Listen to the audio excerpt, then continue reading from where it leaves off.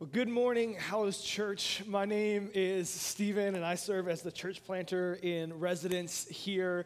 Guys, I'm super excited to open the Word with you today. If you have your Bible, I would love to invite you to open it to a book that we call the Book of Luke. This is an account of Jesus' life, a biography of Jesus, if you will, written by a first-century lawyer and doctor that we call Luke.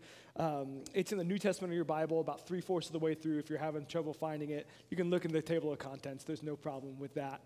But guys, a couple of years ago, I was traveling around the country of Laos, which is one of the poorest countries in the world in Southeast Asia. And I was in the poorest province of this poor country, and I got to go to this beautiful temple. And this temple, it was a Buddhist temple, and as we walked up, there was just like rows on rows on rows of these golden statues. It was absolutely beautiful. But when we got to go inside and meet with a monk, we just watched for a while as he was praying with people, as he was blessing them. People were coming and kneeling, and he was saying a blessing over them. He was actually speaking in a language they didn't even understand. It's very, very interesting. But we got to then have a conversation. By we, I mean the missionary that we were with, because I don't speak Lao.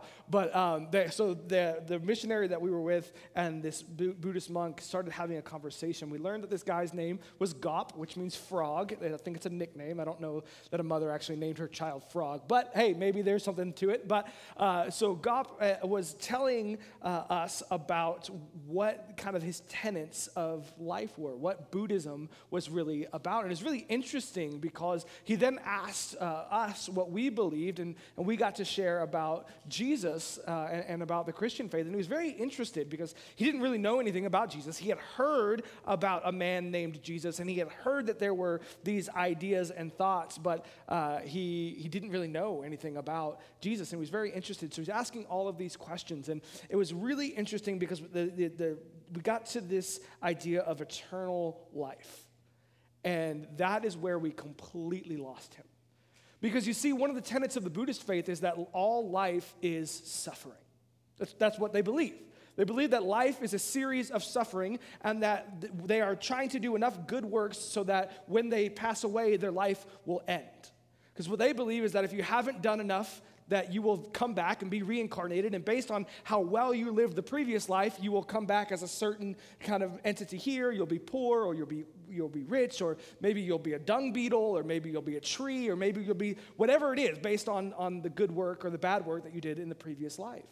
And so when we introduced this idea that Jesus gives eternal life, he was absolutely, completely turned off to the Christian faith, because in his worldview, life is all suffering.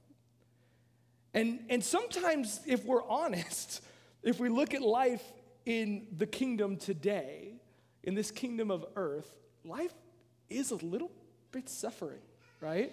In fact, there's a man in the Old Testament, a man named Solomon, and he wrote a book named Ecclesiastes, and this is how he describes life in Ecclesiastes chapter 1.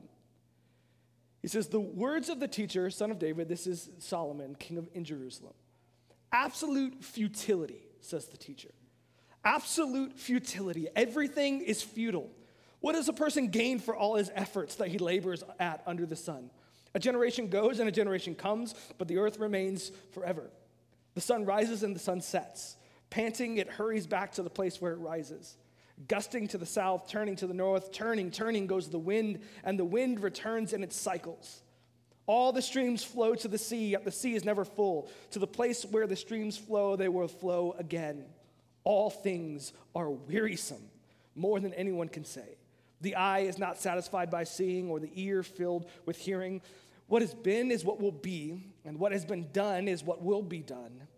There is nothing new under the sun. Can anyone say about anything, look, this is new? It's already existed in the ages before us. There is no remembrance of those who came before. And those who will come after, they will also be no remembrance by those who follow them.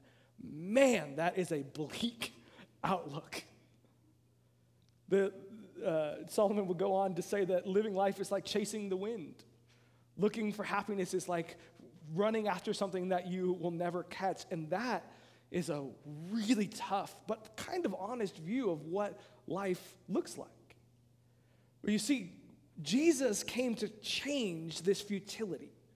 Jesus came to create a kingdom that would live on forever, and life in that kingdom would be so much more than futile. In today's passage, Jesus drops a bomb on this futility angle because this kingdom of earth, this futile kingdom, is going to pass away, but he came to establish one that would be eternal and that would never pass away, but it would be very contrary to what we have understood life to be like on earth.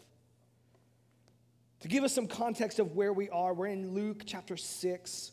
We're going to start in verse 20, but in the previous verses, Jesus has just prayed all night and he's selected his 12 closest followers, guys who have access to him and his teachings like no one else would.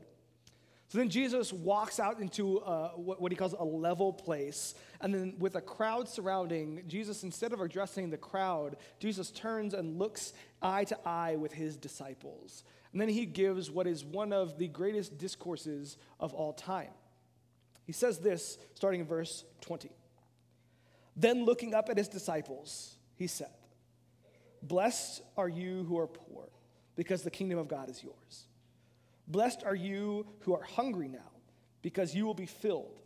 Blessed are you who weep now, because you will laugh. Blessed are you when people hate you, when they exclude you, insult you, and slander your name as evil because of the Son of Man." Skip to verse 24. "But woe to you who are rich, for you have received your comfort. Woe to you who are now full, for you will be hungry. Woe to you who are now laughing, for you will mourn and weep. Woe to you when all people speak well of you, for this is the way their ancestors used to treat false prophets." Now, let me tell you, these verses, just these 6, I could probably preach for 6 weeks on. There is a ton in this, and we're going to cover a bunch more verses here. So this is going to be like the fastest flyover of the Beatitudes ever, okay? So if you think I'm skipping stuff, I am. I am. I'm going to skip over things, and you're going to say, "Why didn't you talk about this?" And I'm going to say, "I don't know. I wish I would have had time to talk about that." But hopefully in the future, by God's grace, the Hallows is going to do a sermon series specifically over the Beatitudes, but we're going to look at it from Matthew's perspective in Matthew chapters 5 through 7, a different sermon, actually, that was called the Sermon on the Mount. See, these two sermons, the Sermon on the Mount and the sermon, we could call this one the Sermon on the Level, they're very similar, but they have distinct differences, and those distinct differences let us kind of imagine that they're probably 2 different times, 2 different places. But if you've ever, those of you who have ever listened to a preacher more times than, 3 or 4, you start to hear some of those same things coming up over and over again. This is probably what's happening with Jesus. As Jesus is repeating a lot of the things that he said before. They hold a lot of the same, but there's some emphasis in Luke's gospel that is very different. It's very interesting to look at. But here Jesus is really saying a bunch of things, but ultimately what he's doing is he's looking at his disciples and he's telling them what life will look like in the new kingdom. He's telling his disciples what they can look forward to if they've chosen to follow him. Life in the kingdom would be full of poverty. And here it seems that Luke is talking about physical and financial poverty, not spiritual poverty like Matthew would talk about in the Sermon on the Mount. He's telling these men that in this life they will be poor, and that turns out, if you know the story of the disciples, to be very true. See, in biblical times, both in ancient and in Jesus' times, wealth was often tied to compromise, moral compromise. In fact, a few weeks ago, we discussed a man named Levi, who's now named Matthew and one of Jesus' followers. But Levi was a tax collector. And we explained that why a tax collector is so scandalous is because a tax collector not only worked for the oppressive Roman government, but also a tax collector cheated their own people to grow their own wealth. This idea of wealth is what Jesus is probably pointing to here. It's not bad to be rich, but really what he's looking at is in his own context. Wealth oftentimes is tied to compromise. The other thing that Jesus discusses here, though, they're not quite like ambiguous. He says that you will hunger. And this is both spiritual and physical. You will weep, and you will be rejected. And those are absolutes that Jesus is telling to his disciples. He then juxtaposes the plight of those who are living in the kingdom, his disciples, and the plight of those who are out of the kingdom. He says that woe to those who are self-made, self-fulfilled, self-satisfied, and who preserve themselves above others. The woes here speak to those who depend on themselves, pull themselves up by their bootstraps, if you will, and don't depend on what God supplies. See, being rich, being full, being happy, and being well-liked are not evil in their own right. But these were not the realities that the disciples would live in. The disciples would be hungry, would be poor, would be rejected, and would mourn. Jesus, though, was going to go a step beyond their physical plight.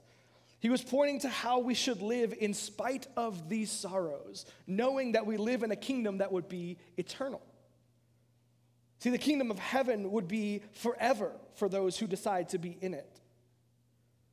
So how are we supposed to live, knowing that we will be poor and rejected and we will suffer loss? Joyfully, obviously. See, wedged in between these two lists, we see verse 23, which I conspicuously skipped on my way down. Verse 23 says this: rejoice in that day, the day when you are rejected, when you are poor, when you are hungry, and leap for joy. Take note, your reward is in heaven, for this is the way their ancestors used to treat the prophets. So I think that Jesus is trying to hint at that life in the kingdom is joyful. See, this whole idea, these Beatitudes are all setting up what life in this new kingdom will look like. And he starts with joy. But it's not just joy for joy's sake. It's joy despite circumstances. Despite what is going on in our life, we rejoice because our reward is in heaven and not here on earth. If these 100 years are all that we have, then we should be hoarding up treasures. We should consume whatever we want. We should pursue our happiness relentlessly above the happiness of others. And we should make sure that everyone likes us and that our stances perfectly align with the cultural and political context and whims of the day. But our pursuits are completely different for those of us that are in the kingdom. We should be pursuing truth and righteousness. We should be making disciples. Those pursuits will leave us poor, they'll leave us hungry, they'll leave us mourning, and they'll leave us rejected. But in spite of all of that, Jesus commands us to be joyful. Because these pursuits we have set ourselves to, they matter so much longer than the 100 years of our lives. We can look at rejection and we can be joyful because it is not us, but Christ in us that is being rejected, but we have been fully accepted by our own Savior. Friends, despite life's trials in the kingdom, we are to be joyful.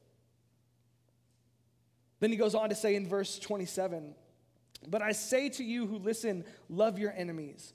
Do what is good to those who hate you. Bless those who curse you. Pray for those who mistreat you. If anyone hits you on the cheek, offer the other also. And if anyone takes away your coat, don't hold back your shirt either.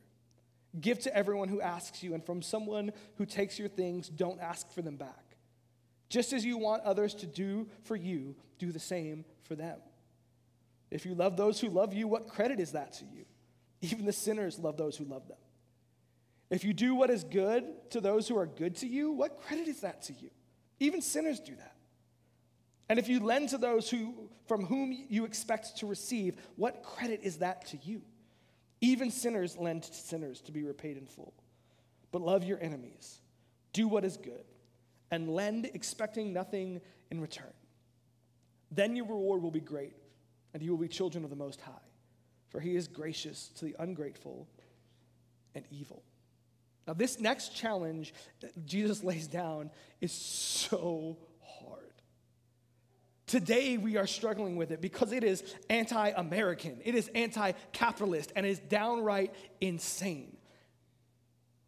Jesus lays out a world where we hold nothing with closed fists. He lays out a world where we do not seek vengeance. We prefer nonviolence. We don't give loans, but we give freely. We love our enemies. And this doesn't make sense. This is impossible. How can the world function like this? Honest answer, it can't. See, the world in which we live is a gross facsimile of the world that Jesus created. But this world is so broken, but Jesus came to build a new kingdom that would fully be restored. So while we are asked to live this way, Jesus is describing how life will be when the kingdom is fully realized. One day, this will be how we all live. And in doing so, we won't have to seek retribution for evil, because once and for all, evil will be vanquished. So, how do we live in this world that is, like we are already in the world that is to come? We have to live with grace as our default. See, life in the kingdom is graceful. We can give grace even when the world doesn't, because we have been given so much more grace. Paul, who was an early church father, would go on to write to the early church in Rome that while we were enemies of God, Jesus reconciled us to himself. Jesus is calling those of us that have chosen to follow him and that are living in his kingdom to do only what he did. No more, no less. Turning the other cheek, giving to those who steal from you, giving without expecting repayment, and loving those who hate you. This is giving in the kingdom. This is grace in the new kingdom. But Jesus didn't stop there. He went even a step further. In verse 36, he says, "Be merciful, just as your Father is also merciful. Do not judge, and you will not be judged. Do not condemn, and you will not be condemned. Forgive, and you will be forgiven. Give, and it will be given to you. A good measure, pressed down, shaken together, and running over, will be poured into your lap. For the measure you use, it will be measured back to you." See, here, Jesus doesn't just command us to give to others what they don't deserve, which is grace. He actually commands us to not give people what they do deserve, which is mercy. See, life in the kingdom of God is merciful. This is probably the second or third, or the little passage here is one of the second or third most misused scriptures in all of the Bible. Right behind probably Jeremiah 29:11, Philippians 4:13, and then we have here, "Do not judge, and you will not be judged." But see, people who know nothing about Scripture will throw it out at you so you can say, "You can't judge my morals. That's what your Bible says." But they grossly misunderstand what this text is saying. It is extremely the wrong way to understand what Jesus is saying. It's actually incongruent with all of Scripture. In fact, Jesus in just a few scriptures is going to tell us to judge people by their fruit. In fact, Paul would call the saints, those of us that are living in the kingdom, the judges of this world. So if do not judge by moral standards was what Jesus was saying, then he would be incongruous with the rest of the Bible. But not judging by a person's moral stature is absolutely not what Jesus is saying here. What Jesus is countering is a judgmental and condemning disposition. See, Friedrich Godet, who's a Swiss theologian, explained it this way. Jesus is combating the tendency to put our faculty of moral appreciation at the service of natural malignity. Now, I don't know what that means, so the second half of this quote is much easier. Or more simply still, thank the Lord, judging for the pleasure of judging. This is what Jesus is condemning here. No mercy when we look on those who are sinners. We know those people. Obviously, none of you guys here, but we know those people who sit in the back row of church and look at everyone on their phones and say, "Well, at least I'm not that person." We know those people who look at someone with a criminal record who's struggling to find employment and housing and say, "Well, if you can't do the crime, if you can't do the time, don't pay the crime." Or maybe it's a mom who's looking at other moms who bottle feed instead of breastfeeding. or who gives too much screen time, or who doesn't give enough screen time, or whose kid is melting down in the middle of Target, and we look at them and we say, well, at least I'm not them. And we feel better about ourselves. This spirit is what Jesus is countering. In fact, Jesus is targeting and combating directly the attitude that the people who claim to love God held at that time. He's directly opposing the scribes and the Pharisees and telling his followers that you will not be like this, because life in the kingdom will be full of mercy. He's telling them that whether or not someone deserves something, we are called to be a people who respond with mercy time and time again. It may not make sense in the world that is, but it's imperative for living in the kingdom and the world that is to come. And then Jesus tells a parable. In verse 39, he also told them a parable. Can the blind guide the blind? Won't they both fall into a pit? A disciple is not above his teacher, but everyone who is fully trained will be like his teacher. Why do you look at the splinter in your brother's eye, but don't notice the beam of wood in your own? Or how can you say to your brother, brother, let me take out the splinter that is in your eye, when you yourself don't see the beam of wood in your eye? Hypocrite. First, take the beam of wood out of your eye, and then you will see clearly to take out the splinter in your brother's eye. Now, in these parables, Jesus talks about an age-old adage, the blind leading the blind. Whether they are actually blind or if they just have a plank that's obscuring their vision. Someone who cannot see leading someone else who cannot see seems to be kind of a setup for disaster. But Jesus seems to be implying something, implying that we who are in the kingdom should be helpful. We who should have spiritual sight should be helpful to those who do not. But how can we be helpful if we are spiritually blind? How can we be helpful if we are hypocritical, refusing to look at our own lives and pointing out the impairment of others? Oftentimes in ancient writings, we find the answer to questions wedged in the middle, which we saw earlier. That's why I skipped verse 23 earlier on and came back to it. We see the same thing here. The answer to how we should be helpful is found right in the middle. When in verse 40 it says, a disciple is not above his teacher, but everyone who is fully trained will be like his teacher.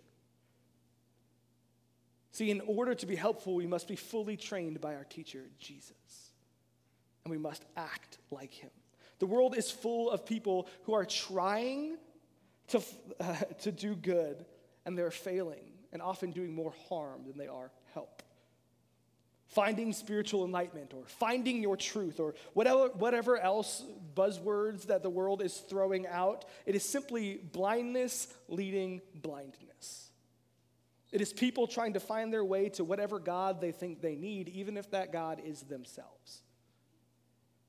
But the God that we serve came to us to be our teacher so that we might have spiritual sight. Now, so the first piece is about those outside the kingdom, those who are spiritually blind. But the next piece is about us, those who have planks in our eyes. See, I have been this spiritually hypocritical person before. The one who sees what everyone else should be doing and then just sits back and judges. The one who sits back and says others should be more joyful, more graceful, more merciful, less judgmental, more helpful, while I sit and being self-reliant and judgmental. In order for us as followers of Jesus to truly live like Jesus calls, we must be helpful to a world.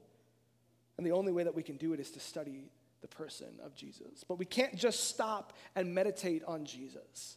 We cannot just be filled with words. We also must be spurred to actions. We can't just love his words. We must also act his ways. And earlier on in Luke, Jesus is in the synagogue and he's teaching and he pulls out, he's asked to read a scroll of Isaiah.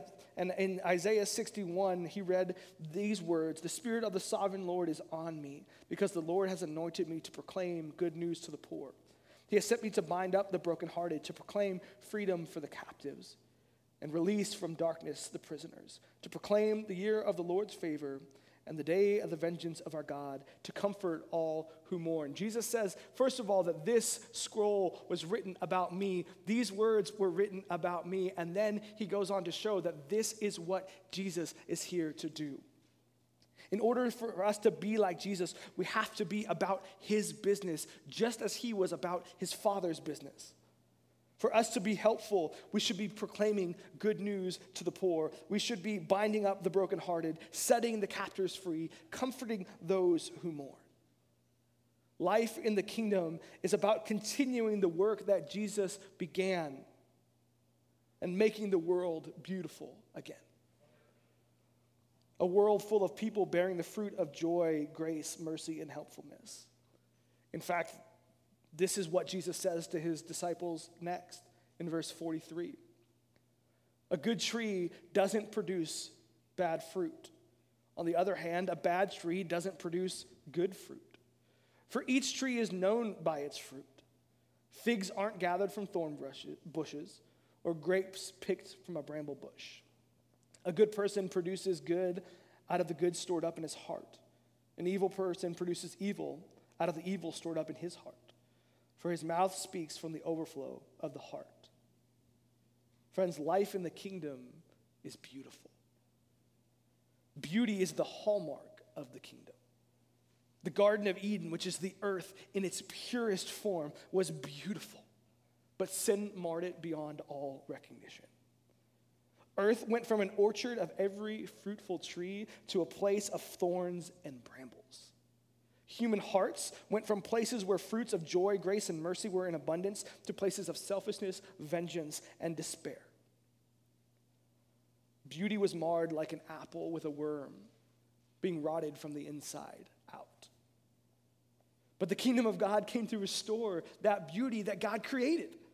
A place where joyfulness, grace, mercy, helpfulness would pour out of our lives. A place where humanity would pour these fruitfulness out as easy as words from their mouths. Here, Jesus is telling us that to be in the kingdom, we must be fruitful. We must be beautiful. Beauty is an integral part of the gospel. If our lives aren't beautiful, if our actions and words aren't attractive, no one comes searching for the fruit of gospel in our lives. If the words that pour out of our mouths and the actions that are produced by our hands aren't beautiful, aren't fully reflecting the gospel and person of Jesus, then we have to ask, does the gospel and person of Jesus actually have root in our lives? Beauty is always attractive. The gospel, the person of Jesus, the kingdom of God, they're all attractive. See, people will seek them out if they're fully reflected in the lives of the church and the people who make her up. But too often we are the self-sufficient, vengeful, judgeful, blind, thorn-filled bramble bushes that nobody wants to pick fruit from. In order to be beautiful in the kingdom, we must be constantly and consistently producing the fruits of joy, grace, mercy, and helpfulness. So after Jesus shows how this new kingdom would be beautiful, he shows another way that this new kingdom would be contrary to the kingdoms of earth. He shows that his kingdom would be stable. This is something that humanity has greatly desired. See, life in the kingdom of God is stable. For Jesus' immediate audience, so for early first century Jewish men and women, stability would be something that their souls craved. For hundreds of years, they had been in turmoil and war and occupation and invasion and exile. In fact, the Jewish people still today live in the middle of much of this. So an idea of a stable king and a stable kingdom would have been a balm to their souls. So he says in verse 46, "Why do you call me Lord, Lord, and don't do the things I say? I will show you what someone is like who comes to me and hears my words and acts on them. He is like a man building a house who dug deep and laid the foundations on the rock. When the flood came, the river crashed against that house and couldn't shake it because it was well built. But the one who hears and does not act is like a man who built a house on the ground without a foundation. The river crashed against it and immediately it collapsed, and the destruction of the house was great. Now, those of us that have been in church for a long time or grew up in church, we've heard this story many, many times, but I think what struck me as I really studied today is that it's not just the man who hears and knows the words, but it's the man who acts on what he hears. That's the man who has built his foundation on the rock. There's something about meditating on the word of God that is essential, but even as essential is to take those words and to put them into action in grace and joy and mercy and helpfulness. Because only then is the beauty of the kingdom fully realized. Building our lives on a firm foundation gives us a king and a kingdom who will endure. A king who has always been and will always be. A king who is in the same yesterday, today, and forever. A king whose word never returns void. A king whose love never fails. A king whose kingdom will remain even when the earth passes away. Life in the kingdom is more stable than any kingdom that you or I could ever build. It is a kingdom built on the truth of joy and grace and mercy and helpfulness and beauty. Friends, let's live our lives in this kingdom. Even when we live in the world that is, let us live life like we are living in the world to come. The world is going to think you foolish, but they are just blind to the truth of the gospel. They are blinded by the ugliness of sin that obscures the beauty of God. Stability is the promise of God's kingdom. When we build our lives on the kingdom and the king who is a solid rock, no matter what storms come, no matter what floods of poverty, hunger, or loss come, your joy can endure. When you build your life in the kingdom, you can give with abundant grace and not seek justice or vengeance for yourself, because his justice will prevail. When you build your life on Jesus, judgment and condemnation give way to mercy, and you will find mercy and forgiveness in greater measure than you could have ever imagined. When our foundations are firmly rooted in the person of Jesus, we can be like him and lead those in spiritual blindness to the one who can give them sight. When we build our lives on Jesus and his kingdom, the beauty of God is on full display in our lives. Friends, I flew through these passages. They're deep and they're meaningful. And each line deserves for us to give them more reflection than I am able to give right now. But if I wanted you to take away one thing from this entire time, it's that for us to say that we live in the kingdom, for us to say that we have built our life on Jesus, we must be producing the fruit of grace and mercy and joy and helpfulness. It's simple, but it's not easy. It's just like the gospel. The gospel is simple. Jesus came so that we might be forgiven, to reconcile us to him. He gave his life in place for us so that we can live eternally in this new kingdom. It's simple. But I don't think Jesus would ever have said it was easy.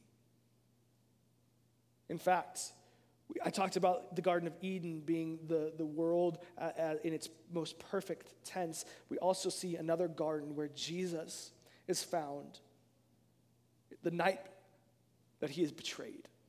In this Garden of Gethsemane, and he is praying. He's praying, and he is so stressed that he's bleeding from his pores. Because what he knew what was coming, and he knew it wasn't easy. It was simple to just do the will of the Father, but it wasn't easy. And so living life like Jesus calls us to live is not easy. It makes no sense to give with no expectation of return. It makes no sense for us to give and not expect repayment. It makes no sense for you and for me to give mercy where judgment should be. We live in a world full of people who love to live in judgment and condemnation. But that's not the world that we are called to live in. We will be countercultural in everything that we do. It's why Jesus starts with the truth that we will be rejected, we will be spurned, we will be insulted because of him. But even in that, we can be joyful. In a world that is incredibly unstable, we have a king that will sustain. We have a king who will stand. We have a kingdom that will live forever. It'll outlive the United States. It will outlive every kingdom that the world has ever created. So, friends, let's start living our world now like we're already in the world to come. Let's pray. Lord, I ask that you would teach my heart to know your ways. Lord, I pray that you would allow me to trust that the words of your scripture are true, and they will not return void. Lord, I pray that I would have the courage, empowered by your Spirit, to live like this. Lord, I pray that I would live with joy. I would live with grace as my default, with mercy in abundance, that I would be helpful to those around me. God, that I would reflect the beauty of your kingdom and of your creation fully. And ultimately, Lord, that I would build my life on you in your kingdom. And that the proof of me building my life on your kingdom would be me following your ways, binding up the brokenhearted, setting freedom to the captive, comforting those who mourn, proclaiming the year of the Lord. Lord, I pray that these truths would not just be pouring out of my mouth, but they would be pouring out of my heart. Lord, I pray that we as a church would fully reflect you in everything. In Jesus' name.